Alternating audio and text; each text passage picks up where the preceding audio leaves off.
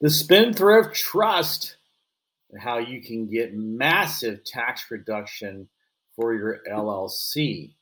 And this strategy is going to blow you away. If you have an LLC, you can see how the tax reduction is just beyond belief. But it's all legal and all true. But first, before I get into that, I have to tell you that I am not a licensed tax or legal advisor. I don't give tax, legal, or accounting advice.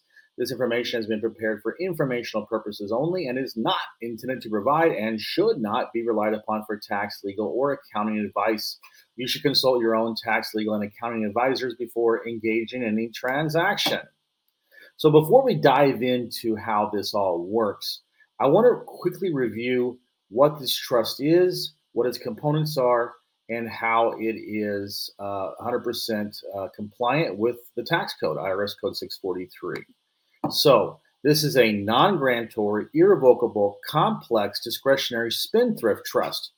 Now, all of these words mean something. So for non-grantor, it means that somebody else opens the trust up. You don't open it yourself.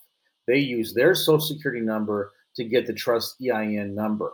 Okay, so that means that you're not the person that's opening the trust. Your social is not tied to the trust. Therefore, it is considered a non-grantor trust. The trust is also irrevocable. Now, what this means is that you can't transfer assets to the trust. You have to sell them. You can sell your vehicles, your house, investment properties, crypto, precious metals, whatever you have that you want to protect, you then sell them to the trust. Now, a lot of people get confused if they see the word irrevocable. They think, oh, well, I don't know if I want to do this because that means I can't, modify it. It's all set in stone. No, it doesn't mean that. It does not mean the trust can't be modified or dissolved. Don't worry about that. It just has to do with the manner of getting the assets into the trust. The trust is complex. That means it's not required. This is important. It's not required to distribute any funds to the beneficiaries. Now, simple trusts do require that to happen, but this is a complex trust and it does not require any distributions to be made to the beneficiaries. That's a very important point that I'll get into shortly about 643B. This is a discretionary trust. That means the trustee and the compliance overseer has 100% control. And this is important, as I'll get into later about the compliance with 643B, because as trustee, you declare any passive income that comes into the trust as an extraordinary dividend, and that is the key to making this a non-taxable event for the trust. And finally, it's a spendthrift trust, which means you get 100% lawsuit-proof asset protection. I mean, it's so powerful, it can protect you against even eminent domain lawsuits. And as I said before, the trust is 100% compliant with IRS Code 643B. I want to do a quick little dive into 643B so that we review with you who you don't know this, what this is about. So this is from the tax code itself, and referring to trusts that are in compliance with this tax code. Now we're going to talk about capital gains taxes being eliminated.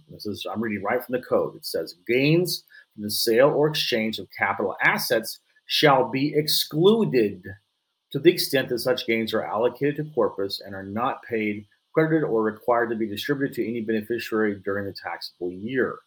So as long as there's not required to be distributed to any beneficiary, because it's a complex trust, so it's not required to, and as long as all gains, all profits are allocated to the trust itself, then it's not a capital gains tax event. Now, for the extraordinary dividend, I'm going to go over a couple of these paragraphs in the tax code. It says, for purposes of this subject and subparts B, C, and D, the term income, when not preceded by the words taxable, distributable net, undistributed net, or gross, means the amount of income of the estate or trust for the taxable year determined under the terms of the governing instrument and applicable local law.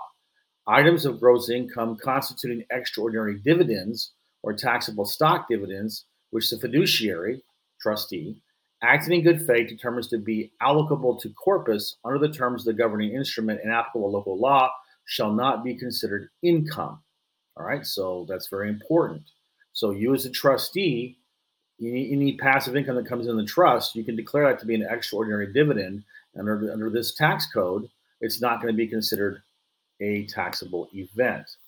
So, just one more paragraph on this. We're going to just to reiterate this.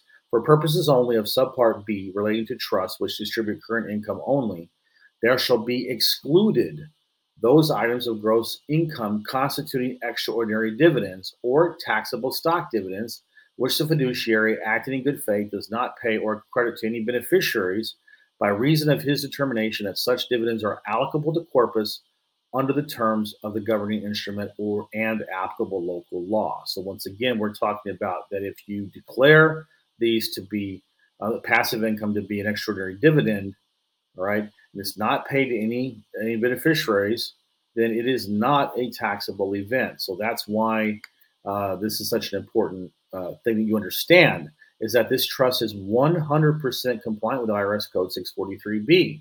So if you want to get this kind of major tax reduction, then the trust has to be in compliance, and it has to have all four of those pillars. If it's a grantor trust, it won't work. If it's a revocable trust, it won't work. If it's a simple trust, it won't work. If it's a non-discretionary trust, it won't work. So it has to be a non-grantor, irrevocable, complex, discretionary trust. The second thing is if you've just heard in 643B in the tax code, you have to allocate all proceeds to the trust. Everything that comes in goes into the trust and stays in the trust. And there cannot be any mandatory distributions. Now, the trust can distribute. It'll be a taxable event for the person who gets the money. But the most important thing here is that it is not required to distribute. That's why that IRS Code 643B is very clear about that. So, like I said, the trustee declares all passive income that comes into the trust as an extraordinary dividend. Now, what kind of passive income we're talking about? We're talking about limited partnership profit sharing. We're talking about rental income, lease income. If you have any kind of investment income, if you have royalties, all of that is passive income. So that kind of money that comes into the trust, you declare that extraordinary dividend, and it is not a taxable event. The most important thing to remember here is that the trust cannot generate active income, okay? So that's the background of this trust, what the pillars are, and why those are so important to be in compliance with 643B.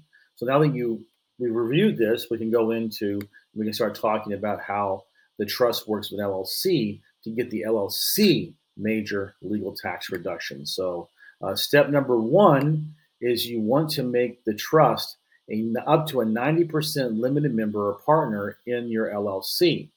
You still have control, but your equity stake in the company is only 10%. The trust is a 90% limited member, but it's important to understand it is a limited membership, not control. You have control of it, okay? Now we're going to move on to step number two. The LLC is going to sell all of its assets to the trust. That includes physical assets as well as intangible assets. And so this is how you do it. It's very simple. The formula is that you're going to sell them at their cost basis. What does that mean? It means simply that whatever price you originally acquired the asset at, then you're going to add any improvements that you may have made, okay? So if you have a rental property, for example, and you decided you put in, let's say, $50,000 in repairs, well, then you would add that to the amount that you paid for. Then you subtract any depreciation you may have taken against that asset in previous tax years. And if there's a mortgage or a financing on it, then you subtract whatever the payoff is. Whatever that equity amount is, that's the price the property is being sold to the trust at. And that we do that because we do not want to trigger a capital gains tax event when you're just selling your assets to the trust. Now, this is a private sale. It's not public. It's anonymous. So you're just going to put a bill of sale together, and we help you with that. And that bill of sale is kept in your trust book. Now, of course, understand that if you're selling assets that are real property, real estate, then it has to be a deed as well. And in exchange for that, the trust is going to give you a demand note. It's kind of like an IOU. All it is saying that the trust owes you money for whatever the sales price of each asset that went into it. So you can draw upon that whenever you want.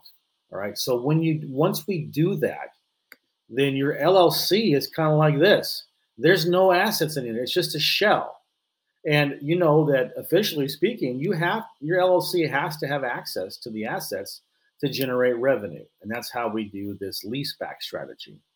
So we've already told you how the trust sells, excuse me, how the LLC sells its assets to the trust. Now the trust is going to lease those back to the LLC. Now the IRS will allow up to 70% of the LLC's net income to be used in a lease agreement, and the payments can be monthly, weekly, quarterly, twice a year, once a year, whatever you decide is best for your cash flow. All right. So let's give you an example. Let's say that your LLC has $1 million in net income.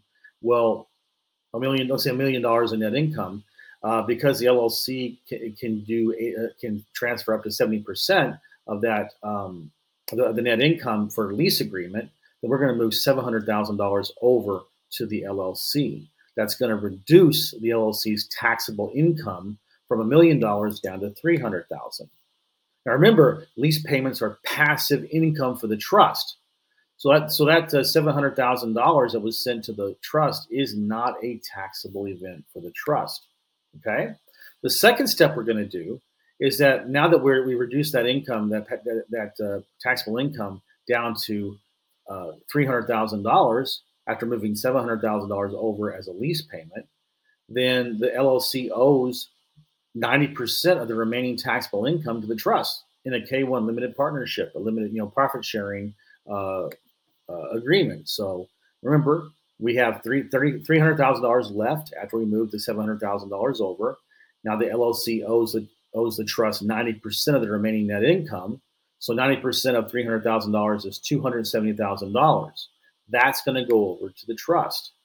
So now the taxable income that's left after we move those two huge expenses over to the trust is only $30,000. So your LLC will only be paying taxes on $30,000, not $1 million, not $300,000, $30,000. And remember, just to reiterate, limited partnership profit sharing payments are passive income for the trust. Therefore, they are 100% passive income. And according to IRS Code 643B, all that can be declared an extraordinary dividend, and it will not be a taxable event for the trust. So let's just review this, okay? We're adding two expenses to your LLC. It's going to move, that money, a huge amount of money, over to the trust. So we're going to use a leaseback strategy and having the trust be a 90% limited member, and having profit sharing on that. That means that all of this is passive income to the trust, not a taxable event for the trust. It's 100% compliant with IRS Code 643B. So here's my question for you. Are you blown away yet? Is your mind blown with how the amazing tax reduction you can get with an LLC by using this trust?